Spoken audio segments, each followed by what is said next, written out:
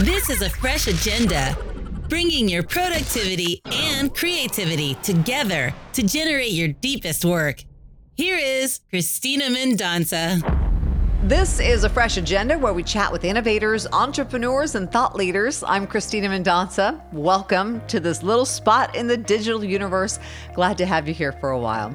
I'm about a year and a half into this podcast, and having interviewed dozens of guests, I'm always looking for ways to improve the experience for you and for me. And I was reading a recent best practices article on podcasts, and it had lots of suggestions, but the one that really stuck out for me was explain the program at the top. Now, I feel like I've kind of done that with the announcer intro that talks about what we're doing here, and I come out and say innovators, entrepreneurs, thought leaders.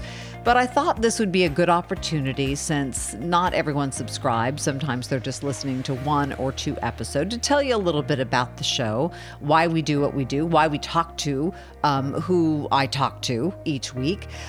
Entrepreneurs is pretty self-explanatory. I'm talking to two today.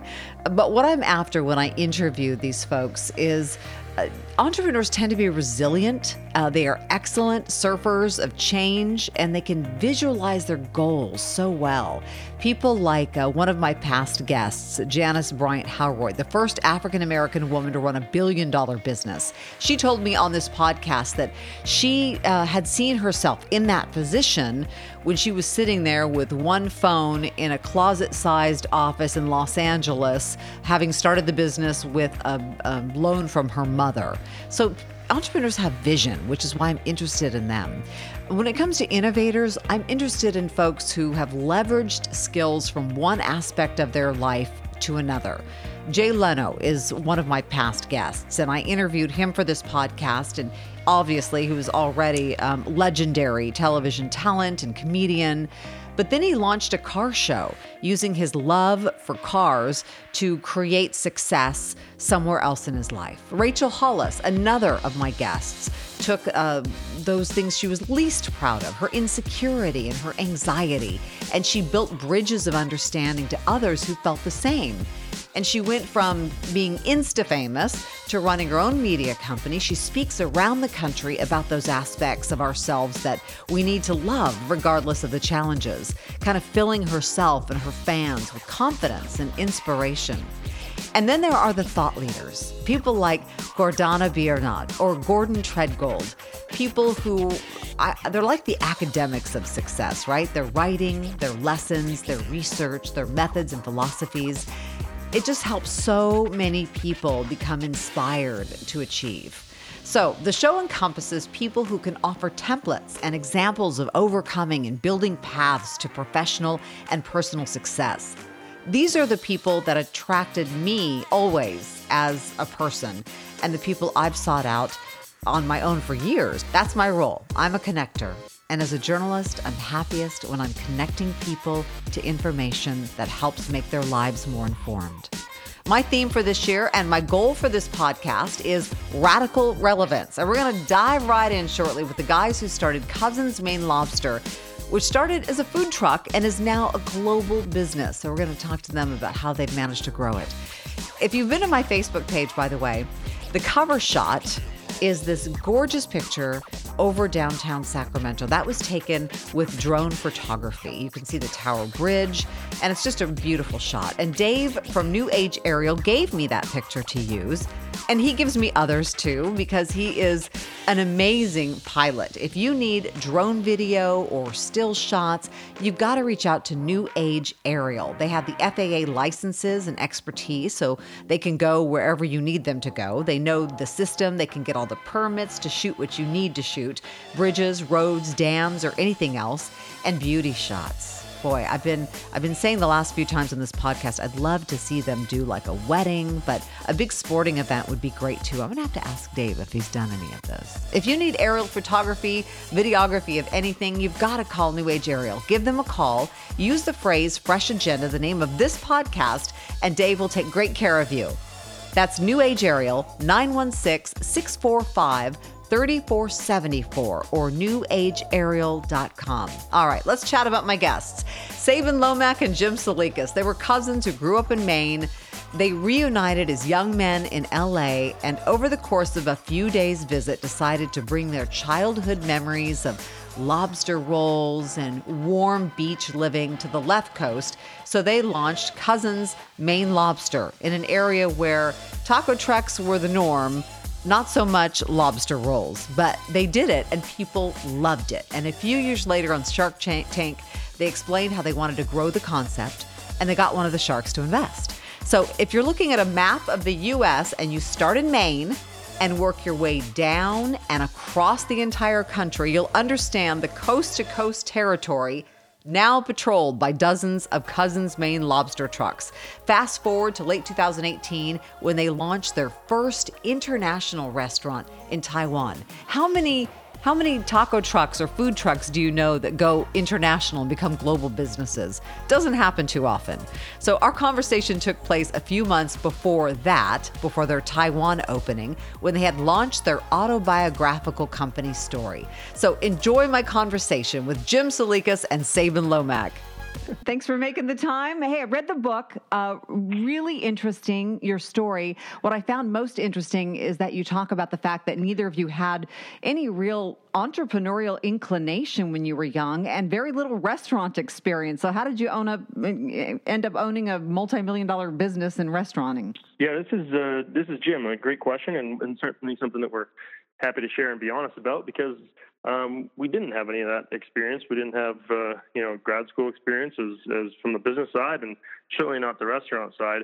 Sabin had a little bit, he'll tell you. But, for us, it was something where we saw an idea of doing business together and bringing our Maine lobster to, cities and pockets of the country where it didn't exist, and to finally make a great quality product accessible and at affordable prices. So, for us, it was a little bit of live and learn, but also knowing that it would take a lot of commitment and work ethic and preparation. And one of the things we've always said is to have humility, and we asked a million questions along the way. So I think the way that we really started the business is to have asked all of our advisors and consultants and close friends and family who were experts in their field to learn from them and then apply that, to our business. And with our food, it's just something that we said, hey, it's got to be a 10. It's got to be the best. So we source it directly from our team in Maine, and we make sure that those processes of taking the lobster and putting it in our buttery toasted bun is the same every time in every location. Sabin, you talk in the book about how you guys came up with the idea, and it was, I wasn't sure if it was you writing it or Jim, but it was after a long night of a lot of libations and discussing, hey, this might be kind of fun. Mm-hmm. And, through the hangover of the next day, you thought it still was a great idea. What was the first step? The first step was actually, I think, for both of us to commit. Because it's, when you're drinking, everything sounds like a great idea. So for us, it was kind of like, yeah, this is great. Yeah, this is great. And it kind of got better and better with every drink. And the hangover was pretty rough, and we still kind of love the idea. But it was Jimmy, truthfully, he kept calling me, and he wouldn't leave me alone. And he kept calling and calling and calling after a couple of weeks, and sending pro formas and spreadsheets. And finally, I said, geez, if this guy is this determined, then it'll never fail. That's why I honestly agreed to do it. But the first real steps was, sourcing. We kind of were ambiguous, a restaurant or a food truck. And once we kind of learned a little more about the restaurant business and the financial aspect of long-term leases and big-time build-outs, and then also the thriving and up-and-coming food truck business in Los Angeles, that was kind of my market research. I did that, and I kind of called him one day, and it's in the book. I said, we're doing a food truck. And it was really that simple. That's where it ended. So, sourcing our lobster, making sure we had the best absolute product. How the heck could we ship it 3,000 miles? And where the heck do you get a food truck? Right. And so many people will tell young entrepreneurs that if you're going to start a business, the restaurant business is among the toughest. Half of them go out of business within the first couple of years. Did you have people that told you at the beginning, not a good idea, guys? We did, and thank you for that nice reminder, specifically about the restaurant industry. But I had a lot of of my buddies' fathers who were very successful and worked for big companies saying, hey, 1 out of 37 startups make it, and so it was a little bit daunting, obviously, going in and add that to the fact that it was the restaurant industry. But certainly what we tried to do is to make it as simple of a process and a system as possible. And maybe you say, well, hey, how is that possible? It's food and it's a moving vehicle. But with the nature of our product being what it is, the lobster meat gets sent to us ready to really be used in the different variety of ways, whether it's lobster tacos or lobster rolls. And so we make sure that it's consistent there. We're not this 300-seat restaurant with all kinds of moving parts in the back in the kitchen. So we can focus on the quality control from the food going out the window at the truck or at the restaurants that we have. And then, of course, it's a small operation too. Our restaurants are 1,000 square feet. Our trucks are, 30 feet long and 8 feet wide. So we only have 2 or 3 staff in the truck and just a little bit more in the restaurant. So we can really focus and fine tune on the controls, the quality of the food, the quality of the staff, the service. And then through training and our operations manuals, we really make sure that we implement that, the customer service, and make sure it feels like that kind of, Maine down east hospitality that we grew up with. Why did you choose to express yourself as entrepreneurs through the lobster roll? I mean, you talk about how your business really is about building this culture around these memories that you had together growing up in Maine, and starting in some place like Los Angeles, which, most people, I don't know how many of them have ever been to Maine or experienced a lobster roll. How did you introduce it to the market? Well, that's a great question. I think that was actually our biggest concern. We weren't sure that does anyone in Los Angeles even know what a lobster roll is? Will they like it? Will they pay for it? Will they appreciate it? So we introduced it as a delicacy from Maine. We introduced it as a family tradition, as something that we've been growing up doing our entire lives. And we had really just hoped that, we'd hope for the best. That was pretty much it. We were doing projections on hopefully selling 38 or 42 of these a day just to stay afloat. The first day in line, of course, when we saw 80 people and that line never went away was our epiphany of, oh my God, it appears that people know about this or are happy far more than we had expected. But the reason we chose lobster rolls in particular was because it was kind of a sign of our past, sign of our childhood, something that brought us back to our backyard, our home. We're very proud of where we're from in Maine. It's simple. It's different. And we really just wanted to work together, and we thought this was the right product or the right menu item to serve. And it wasn't too much more complicated than that. And I think, again, in the book, we talk about this. It's sometimes as entrepreneurs, you now overcomplicate things. You make things, it's pretty simple. We want to work together. We believe lobster was the best thing in the world, and we wanted to make it accessible to people here. Did we think it would work? We'd hope so. Did we think it was going to be anything like it is today? Absolutely not. Yeah, with is it 18 trucks that you have now all over the country? No, we have 32 in 16 cities. We have another in the next couple months, 8 restaurants, including one in Taiwan. We have an online shipping business, so it's the landscape looks vastly different than what we had projected. We genuinely wanted this to break even while we kept our jobs. We had absolutely no intentions of, making money on really the first one or any future ones. So it was more of a passion project to start. And then you talk about that, where if you kind of do things for the right reason, usually it comes out right. You don't skimp or cut corners. And that's what we did. We said, hey, if we want this one thing to work, we're going to make the best lobster. We're going to get the best lobster. We're going to get the best bread. We're going to do all of these things. And that's really why we made our decisions. And the market responded big time. So how do you stay true to your brand and your values as you're growing so quickly and having to bring on so many more people?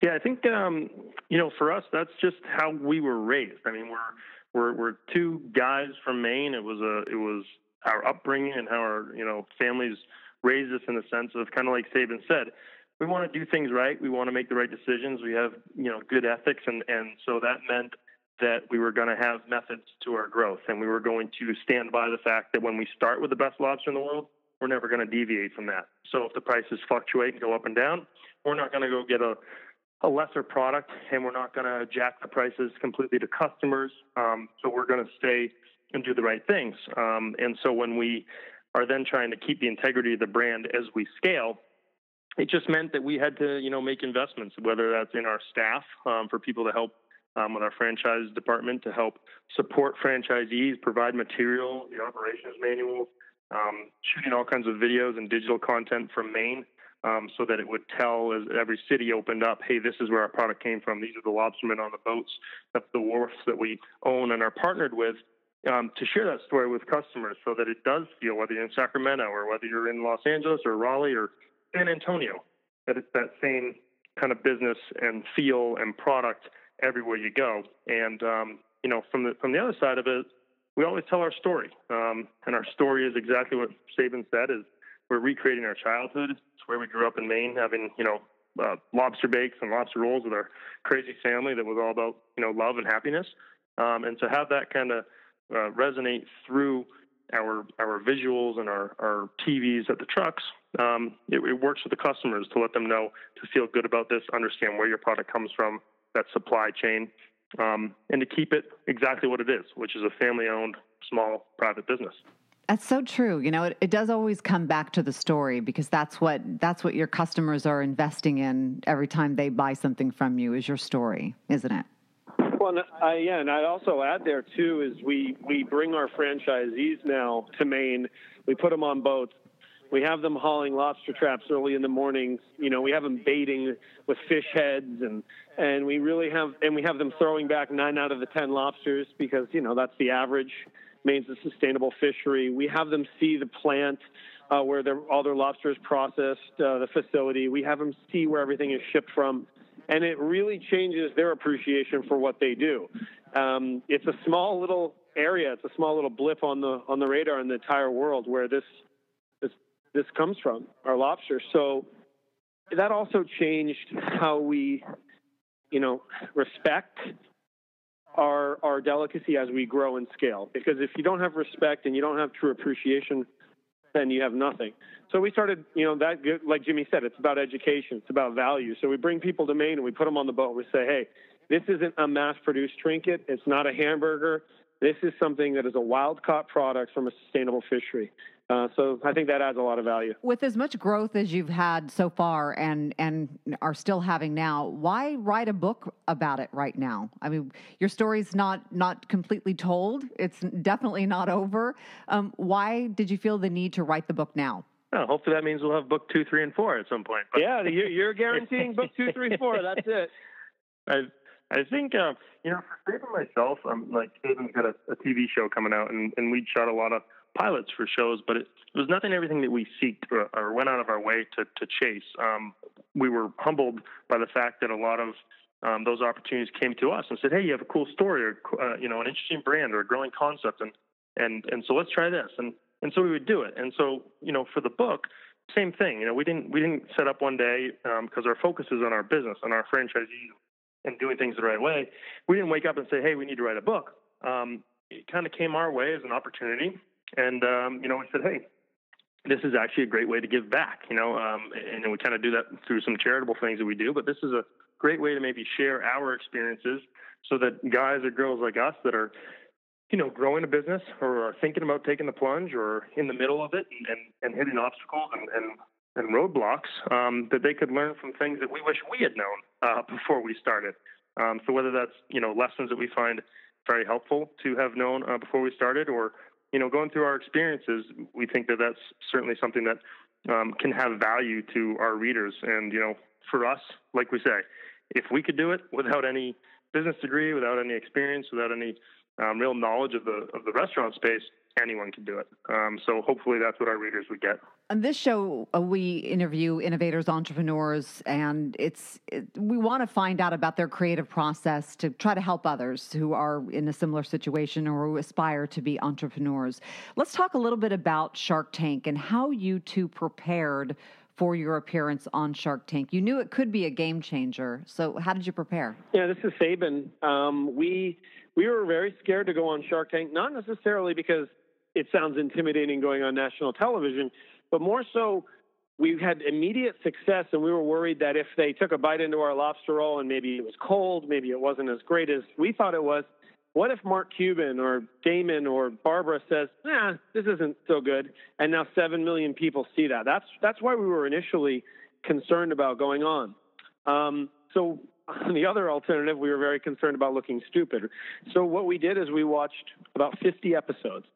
And every episode, we made a note card, and we wrote down the questions that each shark asked. And if you watch the show, you'll see that they tend to ask similar questions each time. So while Kevin O'Leary, Mr. Wonderful, might say that he can do this in other places, we know that Damon's going to ask why this valuation, and Barbara's going to say this. So we started writing down questions, and one of us would stand up and pretend to be the shark and grill the person, and one of us would sit there and answer. And we did this for weeks. We would go on jogs and runs, and we'd practice. We would do our opening pitch on runs. We'd actually stand in the mirror and look at each other. One of them would be answering questions while the other one was, doing as obscene of gestures as possible. And you can use your imagination to try and break their concentration. And the result is we went on very well prepared. There were countless questions that the sharks began to ask that we knew the answers to before it even came out of their mouth because we had prepared. Jimmy always says his favorite quote is, if you're prepared, you have nothing to worry about. And we were very, very prepared. So when we went on, we felt confident. Doesn't mean we weren't nervous, of course, because it's a very scary setting, and it's all real, and there is no take twos in that show. But we were very, very prepared. So we watched episodes. We practiced, and it's kind of a lesson where you see people going on that show and they bomb, and you wonder, how do you not know these numbers? How are you not prepared? And that can be extrapolated to your own business, your own life. I mean, daily. It doesn't have to be a big fancy TV show. Wow. And tell me about the relationship with Barbara, because you always wonder, okay, when the shark does actually choose a business to become involved with, you wonder how close that relationship is. Is it really a relationship? Is it just her people, talking to you every once in a while? Talk to me about that relationship. Yeah, it's been unreal, and I think that for a reality show, that's really, as a viewer, you're sitting there wondering, well, hey, what does happen after this episode ends, and how does it evolve? And I think for us, we targeted Barbara because she seemed to be what you see is what you get, and almost like a motherly figure. And we targeted her because she did a bunch of food groups, and she just seemed like maybe at another point in her career where she would maybe be more hands-on with us. And that has come to fruition, tenfold. And her marketing, her business savvy, her experience is priceless. Outside of the exposure and media that she has got us, which is invaluable, her day-to-day lessons that we would learn from her, has been phenomenal. And I think, to the latter part of your question about, really what's it like in terms of a relationship, I'd say, 80% of our interactions now are really on a personal level, where it's, she's telling Sabin to lose weight or get to the gym or, have us over for food. And, she jokes around with us. She's got no filter, and we have a blast. And she, one of Sabin's favorite stories is early on, we had her up to Maine, and Sabin offered her to stay at, his home that he has in Scarborough, Maine, and expecting her to stay at the hotel and say no thanks, but she did. She went to the home, and they played Scrabble, and she came to my parents' house and had dinner and drank wine. And just a few months ago, she was at my wedding for me and my wife, and so she's like family. And it's true. I don't know what it's like for other of her groups, but she's very hands-on. And if you do well and you're good people, literally, she's kind of joined our family and us hers. I'm sure you've thought about this. You wrote the book about it to kind of tell people about your journey. But I mean, if you had to look at two guys who were in your position years ago and just starting this mission, what are some of the biggest lessons or some of the advice you would give? Well, this is Sabin. I have two, and I'm sure I speak for Jimmy. Our number one is to have humility. to ask questions, to not be scared to ask questions. I think a lot of people, we say it all the time still. Someone will say something to us and we say, well, what does that mean? I don't know what that is. What is that? And most people don't say that because you kind of sound, it's like you sound stupid. How do you not know that? But what we always did is we asked questions. And once we learned the answer, we never forgot them. So, if you're starting, whatever you're starting, ask questions, be humble, be open to learning. Make sure you have the best product in class. You have to have the best to be the best. You have to outwork everybody. I mean, everybody. And really, I think most importantly is you have to be fearless. I think the mindset of the most successful entrepreneurs are that they are fearless. They believe in themselves. They're gambling on themselves. And growing up, it's not normal to actually do that. You're supposed to have stability. You're supposed to get a job. You're supposed to get out of college and do this and do that. I can tell you what you're not supposed to do when you're a 30-year-old man is leave a very successful career to open a food truck. That's what you're definitely not supposed to do. But that's society's kind of norms and telling you what you should and shouldn't do. And we believed in ourselves, we believed in our business, and we were fearless. The only times that we've stagnated and kind of been a little neutral is when we weren't fearless, when we were a little timid and scared. So if you have a great product, you work hard, you're a good person, and you tell your story well, and you're fearless, you will be successful. Love it. Jim, do you have anything to add? No, he stole mine too. I think, but he did touch on it earlier, and for me, that is kind of my favorite saying, that preparation piece is that you can be the hardest worker in the world, and have a great story, and you can have humility and be fearless, but all of those things combined with the ability to prepare. As Sabin said, it didn't just stop when we were doing, getting ready for Shark Tank. We didn't just get amped up to be able to go do a TV show and we'll say, hey, we'll prepare for this. We prepared for everything, whether it's a meeting, whether it's an interview, whether it's, with the banks about financials, whether it's new candidates or franchisees or together about new ideas and how we want to go, because that will allow you to put your best foot forth for opportunities for successes. And so I think that'd be my piece, is all of that, those humility and preparation and being fearless. Okay, so with running the business and with the book tour and everything you're doing now and a new TV show coming up, how do you guys relax? What do you do when you kind of need to plug in to your own creativity and just kind of chill? This is Sabin. My favorite thing to do is to go to the beach, surf, or I have a newborn. I have a 7-month-old baby. So spending time with my fiance and my baby I've never appreciated it so much, because I feel like we are so busy and we're always traveling. So just really spending time with family, mom, the baby, going to the beach, kind of disconnecting. And I think we've gotten better at that. It's very hard when you have your own business to disconnect and to understand the value of, just kind of getting away from your phone, be it for a couple hours or a day. So I think we've gotten better at it. It's not easy, but for me, those are mine. I don't know about Jim. Yeah, no, for me, certainly I don't have a baby, but I'm a newlywed. So, finding time to obviously be with my wife. And I think the thing that we most appreciate doing together, and the piece about growing up in Maine, is I'm a water guy through and through. I love the ocean, and so similar to Sabin, whether it's the beach or even just literally driving down the coast and just looking at the water the entire time and spending time with her, was phenomenal. And then together just kind of doing some things that are a little bit outside the box. Whether it's, we love going to comedy shows and laughing, because that's again the piece of disconnecting and not thinking about anything. And just kind of spending time together, finding to do new things, whether it's hikes or being outside and trying to release a bit.